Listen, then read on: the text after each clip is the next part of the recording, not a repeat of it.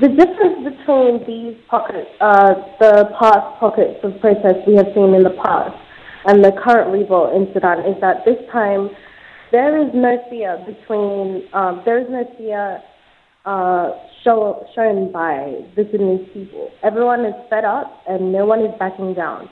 In 2012, 2013, and early 2018 in January, the demonstrations were quickly dismantled. Now that the people of Sudan have worked together to form a collective movement against the regime, it's not them who have to fear, because they feel like they have nothing more to lose. All these decades of bloodshed and economic loss and injustice is now numb to them, and they are prepared to fight with their lives for absolute freedom from Omar al-Bashir's government. And despite the forces using violence and live ammunition, tear gas, and targeting tactics to instill fear into the peaceful protesters, who actually, they march every day, people still come out, and they come out in the hundreds of thousands. There is nothing more to lose for them this time, and nobody is backing down. There's no signs of slowing down. Certainly. Now, as you mentioned there, dozens of people have been killed by government forces and thousands arrested since the beginning of the protest in December. And al-Bashir's latest move on February 22nd was to declare a state of emergency. I mean, in a sense, you've already answered this question, but in any way, is the repression working, or is there still this determination to continue on with the protests? I believe that it's safe to say that it's not working. Because even on International Women's Day, the mothers, the aunties, the daughters, they all came out in support of their men, their brothers, their fathers, their husbands. And we see this every day.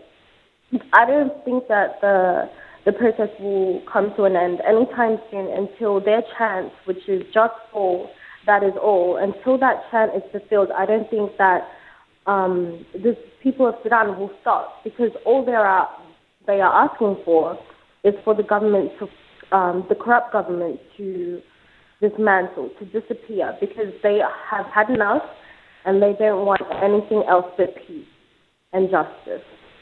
Now, as you say there, one of the main slogans of the demonstration has been "Just for that is all," and everyone from students to doctors to teachers to journalists have taken part in these protests.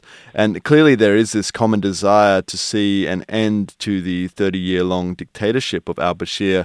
But is there agreement or a commonly held strategy for what might happen next should al-Bashir step down? Presumably the main objective would be the holding of free and fair elections.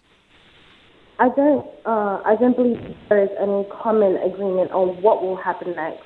And this is a point which Omar al-Bashir himself has raised. He believes that if he is gone, there is nobody to restore order, and the nation will be torn and thrown into chaos if he leaves, because there is essentially no plan for Sudan on who will take over or what will happen after Omar al-Bashir has left.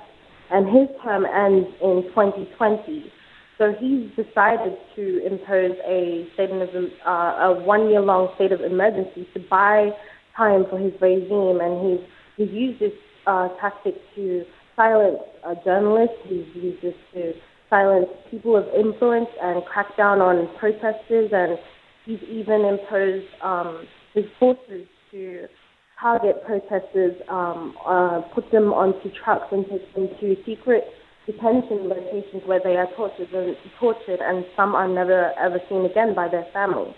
But I feel that after he leaves, there is no, I don't feel like there is a plan, but that is not something that the people of Sudan fear right now, because anything is better than him. That is what is going through their head right now. There is nothing else that they want or they will compromise for. But for him to just leave would mean that they are free.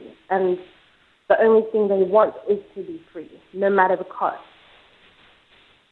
And just finally, for those of our listeners that would like to help support the struggle for democracy in Sudan, what can we do here in Australia? I understand there's a local solidarity protest being organised here in Perth, and including that, what can people do to support this struggle?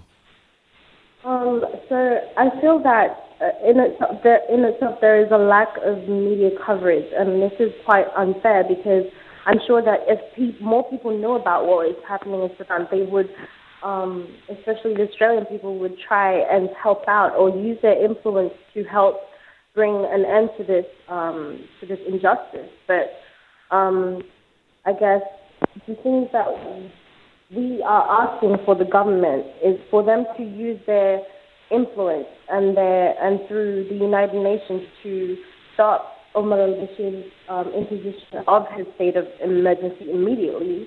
And we're asking him to respect people's rights to protest peacefully. And we want to make sure that the Australian government bring, not just the Australian government, but other Western nations to help bring him into the International Court of Law, because he is wanted and there is a warrant out for him to be tried because he has violated human rights and he's also wanted for war crimes. But he does have other nations who do help him stay in power. And so what we do want is the government to help us stop his arrest and detention of activists, and to stop his use of ammunition, live ammunition, rubber bullets and tear gas against peaceful protesters, because that is their right, political right. And also we want the Australian government to help immediately release those who are arrested and are in detention at the moment. And we want him to also stop targeting youth. And the youth have been such a powerful force in this movement, because they have not seen anything but Omar al-Bashir as their head of state since their birth. So I feel that if he knows that the youth is the next generation for Sudan is what will take over, and he wants to target youth, and he wants to make sure that the Australian government allows us to, or gives us the resources and support and the media coverage that we need to raise awareness about the situation back in Sudan.